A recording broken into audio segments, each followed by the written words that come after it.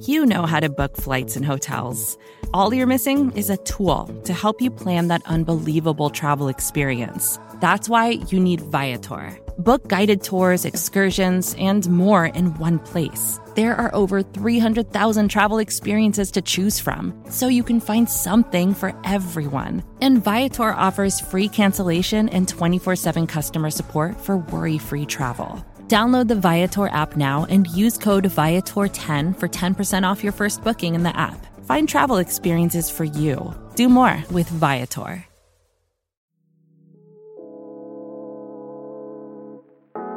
Hi, this is Jim. And this is Max. Check out our podcast, The Step Over, on the Liberty Ballers Podcast Network for all of your Sixers needs. Player analysis, game breakdowns, who would look coolest in a headband, and more. Subscribe to Liberty Ballers podcast feed on iTunes, Stitcher, Spotify, or wherever you get your favorite podcasts, and check out The Step Over, a podcast about Sixers basketball. Mostly.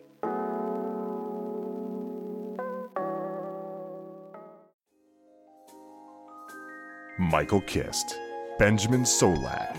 It's the Kist and Solak Show, presented by SB Nation and Bleeding Green Nation.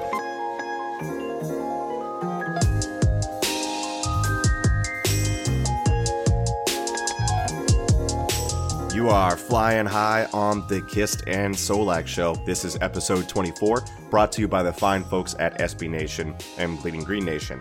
I am your host, Michael Kist. Follow my work on Twitter at Michael Kist NFL, that's K-I-S-T. As always, joined by the best doggone co-host in the game, Mr. 8-year streak without a bad day. He is Benjamin Solak. Follow him on Twitter at Benjamin Solak, that's S-O-L-A-K. Ben, this was supposed to be an all-22 film review show, as we typically do, but two things happened. First, it's a short week, so those deadlines, they are melting like ice cream in the sun, baby. Second, that ice cream melted quick because NFL Game Pass is the worst product on the planet. And when they cut this miserable Vikings-Eagles game, instead of it being a sequential, coherent rendering of how the game actually happened, they basically just threw the literal film at some samurais, let them hack it to pieces, and then jammed the sliced fragments into a box, shook it up, ate it, then crapped it out onto the internet. Never in my life, Ben, as bad as Game Pass is, have I seen such a jumbled mess. The plays are everywhere. They're cut in a weird order. Some plays are actually halves of other plays that include full plays of the next play for the cold hard cash totaling $100 that I threw down, and thousands of others have paid for this product. They have done a wonderful job over the years making me regret every single dollar of it because I would rather be mule kicked in my coin purse. On top of it all, I'm still stuck on the fact that people said that we should bench Lane Johnson for Vaitai, and Vaitai gave up a sack just by setting foot on the field. How you doing, brother? Mule kick, coin, purse. Hang on, I'm just... No, Google's got nothing for me here. I didn't know if this was some idiom or reference that I don't know. I did some... Oh, that's all kissed, baby. It's all kissed? That's got to be a... That's got to be a t-shirt. It's got to be the Bleeding Green Nation merch store, man. It's all kissed, baby. Okay, that's gotta be a quote for the podcast. Right. Game Pass. Yeah. Just dreadful. There's no worse feeling than buying it every year, knowing that I have to and I have no other alternatives, right? But there's been times where it's like, no huddle, and yet the Eagles are in like completely different personnel, and it's like, okay, Game Pass, whatever you say. But I've never once clicked on a play before and had a completely different play start right in the middle. Until I tried to watch the Vikings, all 22. So all the all 22 takes that are kind of predicated on like sequencing and counter punches and calling a play script we kind of don't really have because everything was super jumbled. You still kind of go through it. You get the film. You can kind of evaluate player performances kind of isolated in a box, understand why one play went the way that it did. So limited, but we still got some takes. And I was I was going through the Colts film and the Titans film beforehand, just the offense, because I was breaking down the offensive line play for a post that's already up on Bleeding Green Nation by the time that this podcast comes out. So you can check that out. And that was nice because you get to see things that are familiar a lot more clearly when you watch different games like that back to back to back. So that's really nice. Yeah, but speaking of things to click, Mike, I really enjoyed the play action piece, man. Thank you. That was a good one. I hadn't had a chance to tell you yet, but that was a fun piece. I appreciate that. Yeah, go to bleedinggreennation.com, and we're going to be talking about play action in the preview show because the Giants are running a lot too, and we'll talk about it a little bit later when we get into the film review. But first, there are a couple of pressing topics that we have to handle. Obviously, this week is going to be a little bit different because of the short week, so we're going to be kind of all over the place. Ben, there is a ton of rumored moving and shaking going on with the Eagles, but nobody is actually dancing yet. We've heard it for days now about the Eagles having interest in Le'Veon Bell and then about how they didn't. Personally, I hold the opinion still that Jason La Canfora is a hack and made this whole thing up, so I'm not surprised that we didn't have interest as they're reporting now. Or maybe we did, who knows? Maybe right after I post this, they'll trade for Bell because that's how things work, but it's not looking like that's going to happen now. More running backs have entered the fray, including my favorite running back in the league, my personal favorite, David Johnson, who is in the Guantanamo Bay equivalent of offenses in Arizona with how they use him, which they apparently never watched his tape before and have no idea how to use him in the very least. And then you add to the fray LeSean McCoy. So insiders keep chopping that wood.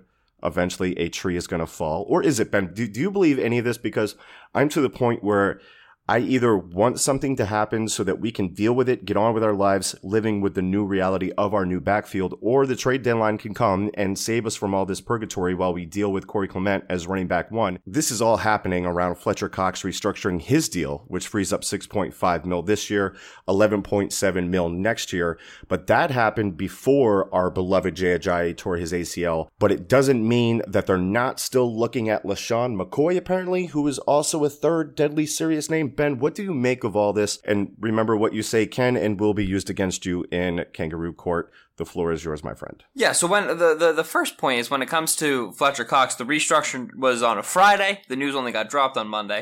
And then Jay Ajayi, obviously the injury, we know he goes to IR on Monday. That being said, you already had Ajayi on a pitch count because of the back issue. You already had Darren Sproles, a player who's older, whose game is predicated on quickness, who's coming back from an ACL injury, who's now got a nagging hamstring thing. And hamstrings don't really go away. You know what I mean? Like, it's very tough to come 100% back from a hamstring. And we can see that Sproles hasn't really played for the past 3-4 weeks. So running back help was already something Philadelphia needed. So there's that. I also do believe that the LeSean McCoy situation was has some run to it, simply because if you were to be trading for a 1-year rental running back, LeSean just makes a ton of sense, even if you're not Philadelphia, where he played for 6 years and is the franchise leader in rushing yards. You know what I mean?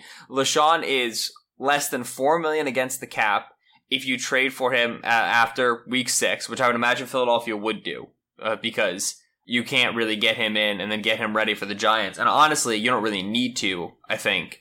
Like, I would prefer him to come in, and the Jaguars don't really know how he's going to be used, to what extent, rather than bring him in, shove him into action quickly against the Giants, and then re-game plan for the Jaguars.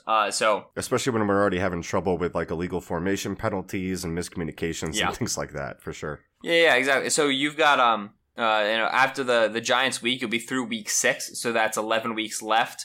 And LeSean McCoy's total contract, those game checks, the 11 weeks remaining is under $4 million, and then LeSean McCoy would have no more guaranteed money on the last year of his contract. He's 2 years left on his deal, because that signing bonus money would accelerate then onto the Bills' cap when he was traded. So the Eagles could either retain him at $6.4 million in 2019, or they could cut or trade him with no dead cap in 2019. So he's a less than $4 million rental, whereas we're talking about a guy with Le'Veon Bell, who, with the game checks remaining on his franchise tender, would account for $4 million in 5 games. Right. And we don't even know how active Bell's going to be playing. You know, Bell could play for only a few games and then sit. Like, that's, you know, that's what we could be dealing with. I think LeSean makes a ton of sense in that regard. A ton of names get thrown around deservedly, and a lot of them do make sense. Like, Tevin Coleman is a fan favorite, and Coleman makes sense if you can convince the Falcons to move on from him right now, which, like, you know, that's a thing. Carlos Hyde is one that gets thrown around, which makes a lot of sense. Nick Chubb has been playing better as of late. Duke Johnson signed a big new contract. They should be trying to get Duke Johnson more touches. Who really knows? Listen, Carl Joseph was a name that got dropped for me. West Virginia safety out of West Virginia now with Oakland, who makes a ton of sense for the Eagles to trade for. He's benched in Oakland right now. Oakland, like, you know, Gruden said, oh, you know, like, we didn't draft Derwin because we want to keep because we just drafted Carl Joseph. He's not even starting Carl Joseph. He's starting Reggie Nelson. You know what I mean? Like, it's you have no idea what's going on with Gruden, so that's a possibility. There are a lot of players Philadelphia could trade for to fill the small but significant holes on their roster. I think free safety is probably bigger than small, but like, you know, a 1A running back is something they could probably survive without. But there's a ton of names. Right now, the only one we've really heard run on is LaShawn McCoy. And so we can speculate about other ones, but I think LaShawn is a very reasonable one and it makes a lot of sense. Carl Joseph makes sense too, because you get the feeling that Gruden wants to build a team made by him for him to win one with his stamp on it rather than Tony Dungy's stamp on it. I really think that's a big thing with him, and it's really the only thing that makes sense of the Khalil Mack trade. So yeah, I agree. Carl Joseph makes a ton of sense. Ben, I'm going to shot out of a cannon, man. You got to bang one, kill one, marry one.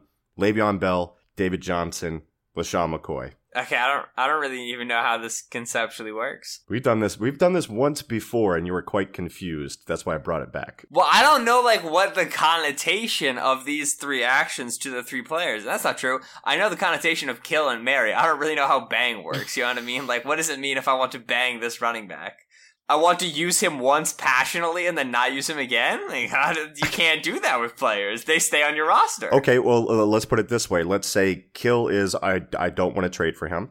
Bang is a 1-year rental. We know he's going to be gone after next season. I have no interest in keeping him after the next season for whatever reason. So, and then marry is, we could keep this guy around. Marry David Johnson. Yes. Bang LaShawn McCoy. Yes. Kill Le'Veon Bell. I'm sorry, LaShawn or Le'Veon, if you're listening to this. I don't mean to talk to you guys about talk about you guys like that, but they're definitely listening. I feel like Le'Veon definitely listens to the podcast. He seems to really care what other people think. So, Ben, before we go and take a look back at the Minnesota Vikings, thank you for humoring me with that. We have an injury report to get to relate to you, gentle listener, here for the upcoming Eagles game with the New York Giants tomorrow night on Thursday Night Football. For the Eagles, their practice report reads as such.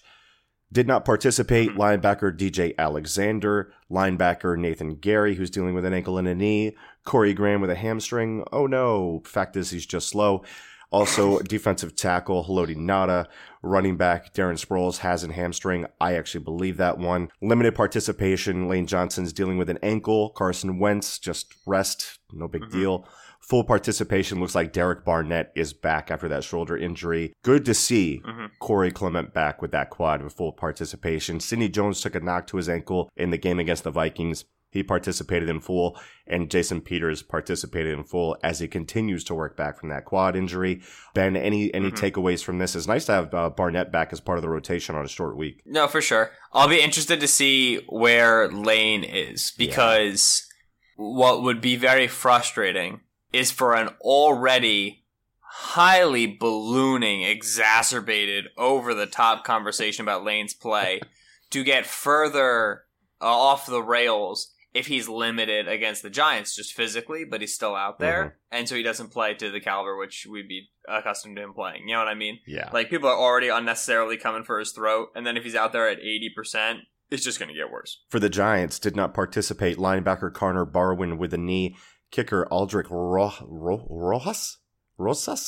Do you have that one, Ben? Do you know that one? Are you asking me? Yes. I don't even know who this person is. Fantastic.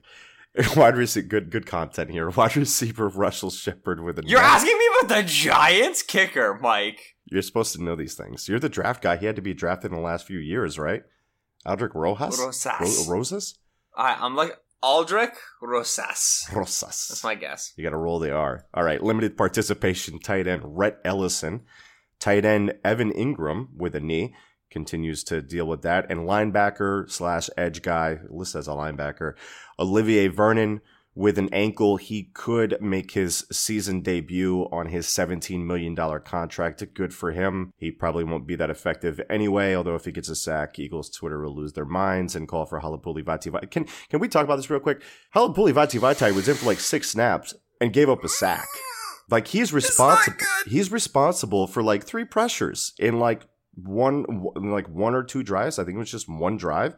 He gave up just as many pressures from what I saw as Isaac Seumalo gave up in the first drive. And then I thought, Samalu played well for the rest of the game. I was actually surprised. I was expecting him to be very bad. So he must have been somewhat impressive for me to swing that way. What about you, Ben? Let's get into this Vikings thing here. I know we didn't get a chance to see the All-22, but this is what we're going to do now. I know you were watching the O-line heavily, and you watched a few games back as well. So you have some kind words for the gentle listeners, so maybe they don't have to freak out about this offensive line as much as they have been lately. First, a point. Aldrich Rosas, maybe Rosas, went to Southern Oregon in 2014. All right? Tore his ACL in his kicking leg in the NAIA championship game. Missed the 2015 season and then declared for the 2016 NFL draft. So forgive me for not knowing who he was. Did he get drafted? Undrafted. And then guess what? So he signs a futures deal with the Giants, wins the job in 2017. And then in 2017, Mike, he had the 31st best field goal conversion percentage and the worst point after attempt conversion percentage. 87% on point after attempts. And then retained his job for the Giants. He's been perfect so far this season. That is a great come-up story. Exactly. What a tale. From a literal no one on this show to now we know just a little bit about him. What a great come-up story. Ben, let's talk offensive line. Lane Johnson is so good. Yeah. He's so good, guys. And like this is the brunt of this idea is the brunt of this discussion around the offensive line is simply going to be other teams are allowed to be good, and other players are allowed to be good, and they're allowed to win reps. And as we've talked about, balls have just not bounced Philadelphia's way. So, like, Lane Johnson gave up what is effectually a strip sack, where Margus Hunt against the Colts came looping around on a stunt, and Lane pretty handily stopped him. And while Carson was climbing up the pocket, he went to make a throw while climbing, which is not the greatest decision, but he went for it and usually gets away with that. Hunt threw his hand out and was able to tap the ball right when Carson was going through his motion. Ball pops up into the air. The defensive tackle for the Colts swats it out of the air away from Carson Wentz, which I'm relatively certain was an illegal bat. I'm not positive. And so he bats it over into space, and Margus Hunt lands on it, and it's a key turnover in the red zone. The Colts have a short field. Versus, like you said, Eagles playing the Titans. Derrick Henry muffs a handoff. It lands in Brandon Graham's, gut, and he's not able to corral it. Just like fumble recoveries regress to 50%. We know this. They're statistically a coin flip. Sometimes you just get tails 3 times. You know what I mean? So the point there being, when you go and you watch Lane's tape, or even Jason Peters' tape, or even Steven Wisniewski's tape, snap in and snap out, all 3 of them were playing at the level we last saw them. I would say Jason Peters is probably half a step slower in terms of his recovery ability when he gets beat, which is already rare, simply because he's just not agile, which Peters probably hasn't been agile for like 2 or 3 years, right? And obviously coming back from injury is going to exacerbate that issue. That means that Peters has to win reps earlier than I think he's accustomed to. And I think he's still trying to be very much a slow-playing offensive tackle who lets the rusher come to him, which is his style. And he's successful there 92% of the time. But he should look into playing more aggressively because I think that helps protect him from those situations where he kind of really needs to run around the arc. But if we're focusing on Lane, who received a lot of flack for a Harold Landry sack, and then a Stephen Weatherly sack. Right. That Harold Landry sack was bonkers. The product of 3 quarters of twists and stunts to that side. So you got to understand, when you're an offensive tackle, you're reading a 3 technique to your left. So he 3 technique, right, shaded to the outside shoulder of the guard. So he's between the guard and the tackle. And then you got a 7 technique to your right. And the Titans were giving Lane 7 techniques, 9 techniques. Lane gave up another sack that he didn't really give up. It was a miscommunication. And the reason they miscommunicated is because an 11 technique was rushing. Like 91, right, who I think is Rakpo or somebody. No, it's Derek Morgan. Was like beyond the slot receiver, and he came rushing. Yeah. And Lane had like no idea who to read. So it was crazy, right? So you get that 3 tech, you get that 7 tech. And when you're playing against these stunts, when you read 3 tech, 7 tech, you're expecting a tackle end twist. So you're expecting the tackle to come crashing hard into that B gap, trying to draw the guard with him away from the center of the play. And then that 7-tech is going to loop around and come down that middle A gap that the guard has vacated. That's what you're expecting when you're reading that. And so Lane is constantly slow playing to the outside. He's not setting hard to the outside and opening up that B gap. He's staying married to Brandon Brooks, constantly getting ready for that game, which is correct because that's how the Titans have rushed him. Now here comes Harold Landry, an incredibly talented young edge player. Harold Landry, Mike, in his first 3 steps, eats up 5 yards. Which is irregular. Like, that's already not what usually happens. Yep. Like, that's a lot very quickly, very explosive. Then Landry completely flattens to the quarterback in a way that is just impossible to, like, mechanically describe. Just in terms of he puts that outside foot down. He's been running towards the end zone for all 3 steps. Big steps. Picked up 5 yards.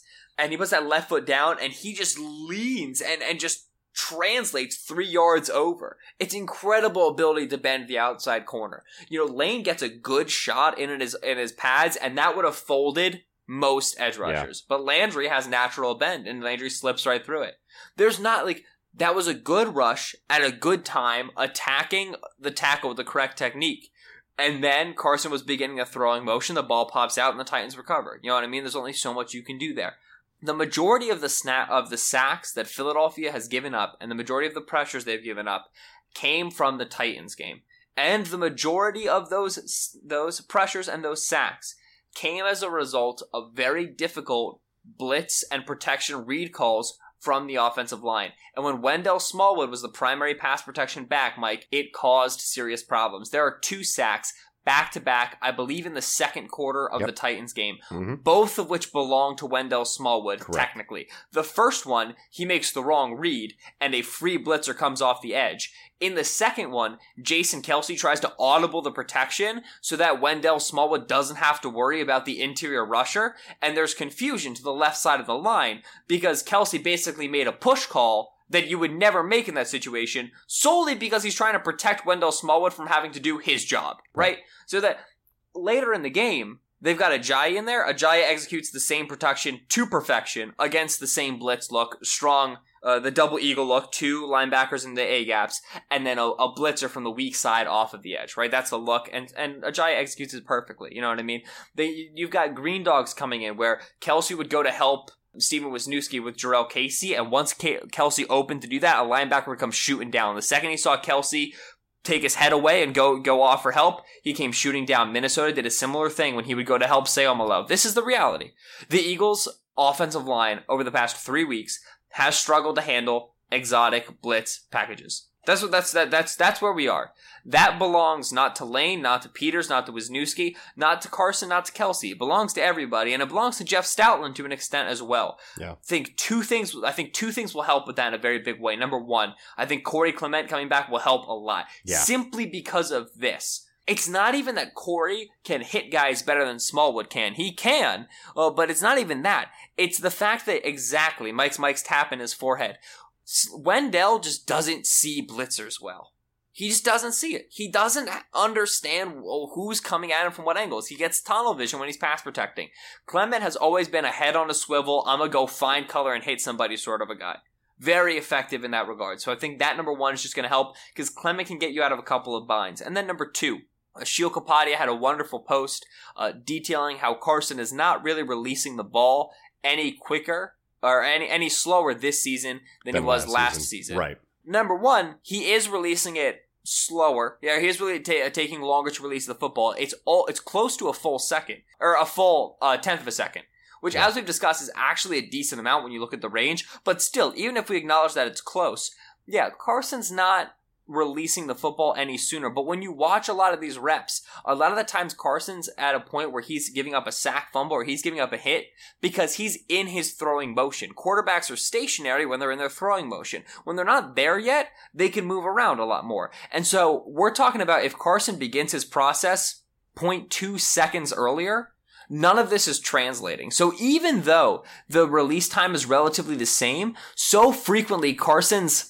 a tenth of a second behind when pressure's arriving. Whether or not it's his fault, is irrelevant. What really matters here is his internal clock is likely going to speed up, and he's going to be a little quicker getting the ball out, throwing with a little bit more anticipation, and likely you're going to see quicker breaking routes as a result, because we've had so many fumbles because Carson's in his throwing motion right when pressure arrives. So that's going to be an adjustment that happens irregardless of to whom the blame belongs. So that's what I think in terms of what problems have been had at the offensive line, why so much pressure is being generated. And a final point, which you can go look at on the post, and I'll wrap this up because it's been a long rant. I take close to zero credence in data analysis and into subscriptions and organizations that chart pressure simply because it is incredibly subjective. And Mike and I have referenced many times the Eagles are generating X amount of pressure, and their opposing quarterback has this much time to throw. We're referencing a pressure chart there, obviously. But the nice thing about that is that is relative within the company. So if it's PFF, well, all right, the Eagles' 43% of pressure was second highest. We know they're grading it on the same scale. When you hop from PFF to Sports Info Solutions to ESPN, you get wildly different numbers from all three regarding how much pressure the Eagles are giving up. Like, ESPN has the Eagles as giving up one of the fewest amounts of pressure in the league on a snap-to-snap basis. Which is right? nonsense. Which, like, it's not, so... Lane Johnson has given up the second most pressures at a right tackle. I'm here to tell you that I watch football players and people give me money to do it. And to the extent to which you value my opinion, Lane Johnson is playing really good football. He's a very talented right tackle. He's one of the top 3 right tackles in the league. He's one of the top 6 tackles in the NFL. That's all. And when you talk about those pressure rates, you're right, and they go across different companies. There's a high variance there, and that's why I always stick with PFF, because I know their definition and I know how they apply it. And when I watch the film and I see that they chart this guy at 8 pressures or 9 pressures, I count 2 and I chart it. And I go, that's pretty close to what I think a pressure is. I think this is what they're calling a pressure. And at the end of it, I look and I tally it up and I go, yeah, that's close enough for me. So yeah, that's why I go with them. However, where you get into trouble as far as pressures allowed, we can very easily tell if a defensive player is getting a pressure. It's hard to tell, especially with the things that the Eagles are facing. Who is allowing that pressure under what circumstances? Because the definition that they give for allowing a pressure for an offensive lineman, it's very similar to the way that we warn you about coverage stats, because there are other factors involved, extraordinary circumstances, and they have to chart it a certain way because that's their definition. But for instance, Sports Info Solutions, you can have something that's called an inside zone, and it's actually outside zone. But because they cut it inside, they chart it as inside zone. All of these things matter. That's why checking the film is important. And what I see with the Eagles defensive line is a defensive line that is getting pressure. Watch the Vikings game again. I guarantee you can freeze frame it when Cousins throws the ball. There are 1 to 2 guys there about 40% of the time, and that's about where PFF charted now. As far as Lane Johnson goes, yeah, absolutely. I think he's playing very well. And he's not responsible himself for fumbles. Wentz puts it on the turf too. That's not all on Lane. So I agree with that point too. Rewatch the Vikings game. Outside of that 1 sack, Lane played freaking great. And the other pressure he gave up was because Carson ran directly into it. So there's that part of it too. And there was a question I wanted to ask you about the Harold Landry one. His vertical set, if he's expecting a stunt, he's got that wide 3 tech. In his vertical set, is he squeezing to give his guard a presence and then getting out to the end to protect against the stunt? So listen, you'll see Jason Peters do this all of the time, and Lane typically doesn't do it as much because what Lane's preferred style of pass protection is, all right, I'm going to set into space. You're going to have an inside path if you want it. You're going to have an outside path if you want it. You want to know why? Because I'm an unbelievable freaking athlete. No matter where you go, I'm going to catch up with you because I'm Lane Johnson. He's got a very cocky way of pass protecting. I'm just going to say it. And then Lane will give you his chest, which, like, offensive linemen are taught, like, win with your hands, win early. And Lane will be like, come hit me. Like, come on, come right through me, right? That's it, very cocky. And then Lane will get his very long arms up underneath you, and he's got great flexibility, and he'll just sit back, anchor, and drop, and you won't have anywhere to go, right? And so frequently, Carson will be releasing, and Lane will be like 5 inches from him, right? Like that Margus Hunt strip sack. Margus Hunt is blocked. Lane Johnson won the rep. Margus Hunt jumps and swats at the air while Carson's running by and taps the football out. 9 times out of 10, he misses it. Okay, so That's Lane's preferred style of blocking. But what you'll see Jason Peters do is Jason Peters will just stay married to his left guard. He'll aggressive jump set out and then enter a 45, little fake jump set just to take the speed off of you so you can't beat him outside. And then he'll stay married to his left guard, come patiently into space, give you that outside track. There's no inside, Mike. You can't come through me. I'm Jason Peters, and there's no inside. And then once you go outside, he'll open his hips, he'll get your near shoulder, and he'll just steer you beyond the peak of the pocket. Correct. All right? So that's Peters' preferred way of doing things. Lane, in this situation where he's got to worry about that stunt crasher coming down, has to stay married to his right guard, attached to him, closing that space, the same way Peters usually does. And so what Lane was looking for in that Landry play was the steer around the back of the pocket. Number one, it's not what he usually does. And number two, Harold Landry is really tough to beat that way. Which is why, as I said, it's a really good rush for Landry, understanding how Lane's going to play him and how Lane's been conditioned by the stunts. So there you go. Lane's failed pass protection attempt against Weatherly, the inside swim. Mike, I can't say how many times players hit Lane on inside swims. He lands on their torso with his hands, and he carries them into Steven Wisniewski, right? Like, he carries them across the face of the pocket. It happens very, very frequently. He was not able to land hands on Weatherly. He missed him. He didn't get him. But I can't emphasize to you enough, and this is the primary thing. If we sit back and we recognize how we watch football, off the top of your head, Mike, the 56-yard touchdown to Jordan Matthews against the Titans, was the protection good or bad? You don't really remember. Yeah, no, I don't. Wow, I don't. Yeah. Right, you don't. I know you it was don't wonder quarters why under the coverage. It was a 56-yard touchdown. Right. Nobody was watching the offensive line. 56-yard touchdown, Jordan Matthews. Catch and run. Eagles go up by 7. Okay, here you go. Here's one. Do you remember this? The 68-yard pass from Kirk Cousins to Adam Thielen. Was the protection good or bad? Oh my God, no. Cousins got planted. Yeah, there you go. Cousins got planted in the ground. Right, exactly. No, I knew you would remember that. I just wanted to bring that up. The only time we remember pass protection is 1, when there's a sack, or 2, when the pass protection is so good that the commentators point it out because nothing else is going on in the play. Right? Otherwise, we're watching where the ball is, So simply as a viewer, when you say man, I feel like Lane hasn't played as well this year. The reality is Lane's given up 2 sacks, and we typically, Lane hasn't given up 2 sacks within 5 games. I absolutely give you that. You might even say Lane's given up 3 sacks with the other one he gave up with the Titans, if you want to do that one, which I wouldn't really, but whatever. We're not used to that. And so it feels like those stand out so starkly as Lane's playing poorly. But if you evaluate Lane or Jason Peters or, in my argument, Steven Wisniewski from a snap-to-snap basis, they weren't playing that poorly. You know what I mean? The Eagles' offensive line as a whole has given up more pressures and sacks than usual. I attribute that a lot to the communication on a lot of these exotic packages they got from the Titans and the Colts especially. I attribute that number 2 to the fact that Carson is, as he always has been, a little bit slow in the pocket, a little bit too willing to hold onto the football and to deal with stuff with bodies around him. And very often we excuse the process for the results. The Corey Clement touchdown catch against the Redskins, where he got hit 9 different times and threw up a prayer while he was getting hit, while Corey was open for 5 seconds before he got the ball out, right? We excuse the process for the results, but it's a reality with Carson. Carson got Big Ben comparisons when he came out. Right. Big Ben. For years, right? Anybody who's seen Big Ben playing the AFC Championship game knows he'll just do this stupid thing where he holds the ball with one hand in the pocket and he's getting hit by people and he's bouncing around. And we excuse the process for the results because amazing plays happen. But pass protection, a bit of the onus is on Carson. Always. You know what I mean? When quarterbacks have good awareness, get the ball out quickly, or adjust their sets, then we don't notice pressure as much. So, like I said, this is kind of about the idea that other players are allowed to play well.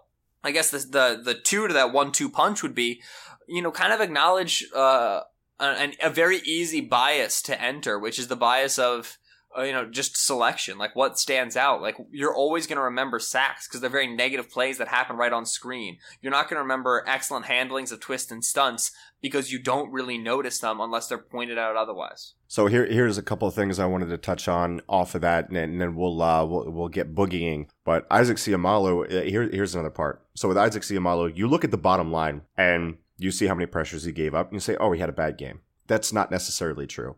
His struggles came very early in the game. He acquitted himself very well for the rest of the game, which is nice to see when we've seen someone like Halapoulivaati. And I'm not saying he's better than Steven Wisniewski. What I'm saying is he had a rough start to a game, and unlike a guy like a Halapuli Vaitai, it didn't affect him for the rest of the game. It very well could have. He had the mental toughness to get over it, and he had a very good game after that fact, after those early struggles. So we'll see where it goes from there. No promises, but that's very important context to understand the way that the game flows outside of just the raw numbers. So, number 2, a tip when you're watching football, and this is how I watch football, and this is how you can kind of get a better idea of how the line is playing, at least for the initial phase of the play.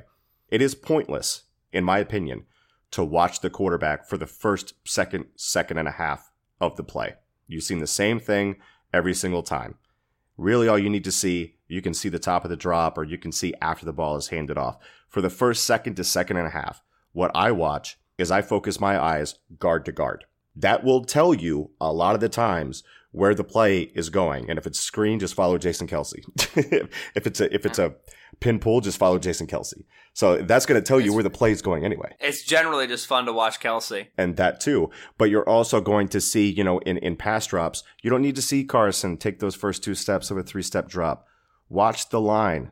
See what's happening. Watch guard to guard. Fix your eyes there. You'll have a better understanding of the play from front to back. That's how I watch it. That's how I picked that up from Pat Kerwin's book, Keep Your Eye Off the Ball, years ago. And it changed the way that I watch live football. So pick up that book, watch football that way, try it out, see how you like it. And then maybe you'll have a better understanding, or at least you'll think that you'll notice the line play more, and you'll have a better understanding of it that you can talk with people about and debate in bars and all that stuff. So a tip for you, gentle listener.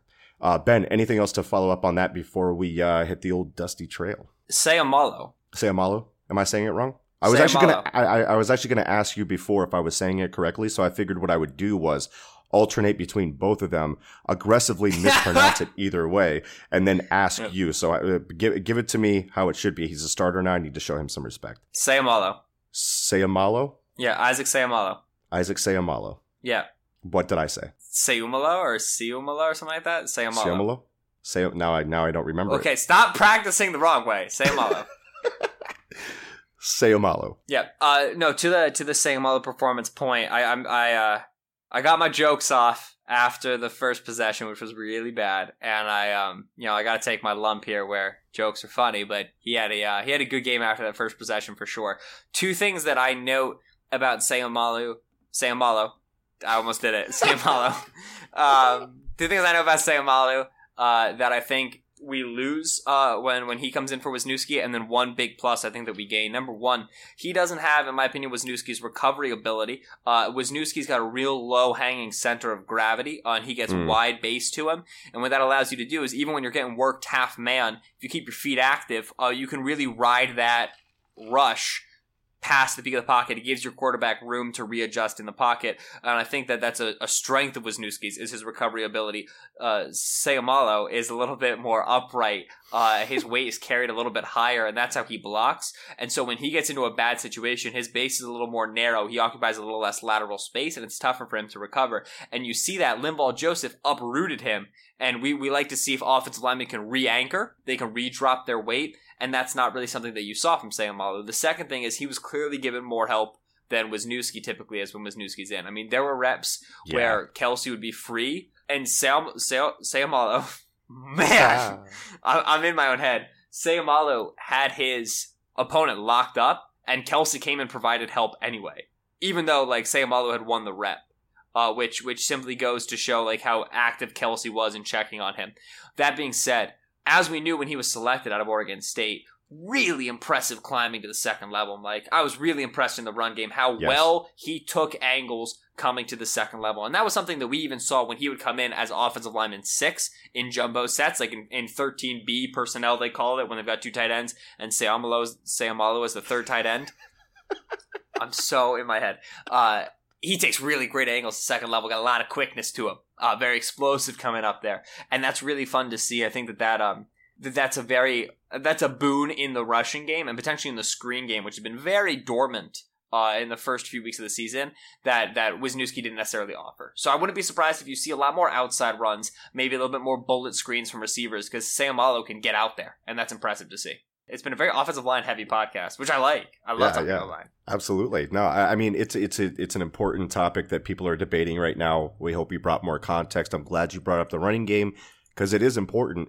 And these guys are kicking butt as run blockers. It just sucks that our backfield is so banged up. We're down in games. Game script causes us to throw more, things of that nature, so it doesn't get the love that it quite deserves. But they are kicking butt in the run game for sure. All right, Ben, we have to get out of here and get to the Giants tape because we're going to preview that coming up next. Ben, say goodbye to the gentle listener. Thank you, as always, gentle listener, for listening to the Kist and Solak Show here on BGN Radio. We do appreciate you stopping by. As always, I've been Benjamin Solak on Twitter at Benjamin Solak. That's SOLK. He's been Michael Kist on Twitter at Michael Kist NFL. That's KIST. He's a hurricane coming for the panhandle of Florida. I just learned this. There is a hurricane called Michael coming for where you live. It's a category 4. How do you feel? As in Rock You Like A. I'm exactly, kicking butt. Michael, I'm taking names. Rock You Like A. Dude, I find it very hysterical that Hurricane Michael. I literally read it, it's like, Hurricane Michael is coming to the panhandle of Florida. I was like, I'm pretty sure Mike lives in the panhandle of Florida. But anyway, Mike will be safe. Everybody will be fine. As Mike said, short week, so we're kind of blasting out the content here. You're listening to this on a Wednesday. If it's a Thursday, it's too late. None of this information works anymore.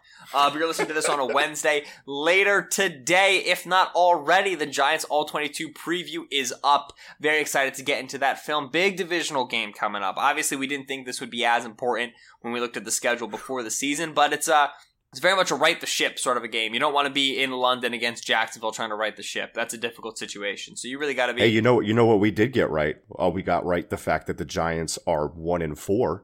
I think maybe they're one win over what we expected. Listen, 2017, Locked on Eagles, episode 6. I said, this Giants team sucks. It's going to be really bad. And we're like, oh, Eli Odell. I was like, no, it's really bad. Yeah. And then it was. And then a whole year later, people were like, you know who might be good? You know whose offense might be really explosive? It's the Giants. And I said, this team's going to suck. They're not going to be good. Same. So I'm very comfortable with Eli remaining there forever solely so I can have one surefire prediction every season where every national media, NFL, centered in New York or LA will be like, listen, the Giants offensive personnel. And I'll be like, nope, they're garbage. You played too much fantasy. They are garbage. Yeah, so we got to break down these Giants. Obviously, I think it's going to be very interesting to see how the secondary comes out against the Giants, because the secondary has historically been not great against the Giants. But also, I kind of liked some of the adjustments that Schwartz made against Minnesota once I got into the film. So we'll be sure to talk about that. Make sure you listen to those things when they come down the mountain. Rate, review, and subscribe. If not, you're not our friends. If are, you might be our friends. It depends on some other stuff, but it gets you in the door at least. And like you said, the BLG, May He Forever Reign, and John Stolnis preview podcast, that's coming out on Wednesday as well. And there's a lot of running back talk there. So if you want to hear the latest on the trade rumors, the latest on the potential targets, make sure you pop on over to that one. As always, we appreciate you listening. Thanks so much for coming back. We all we got, we all we need. Fly, Eagles, fly.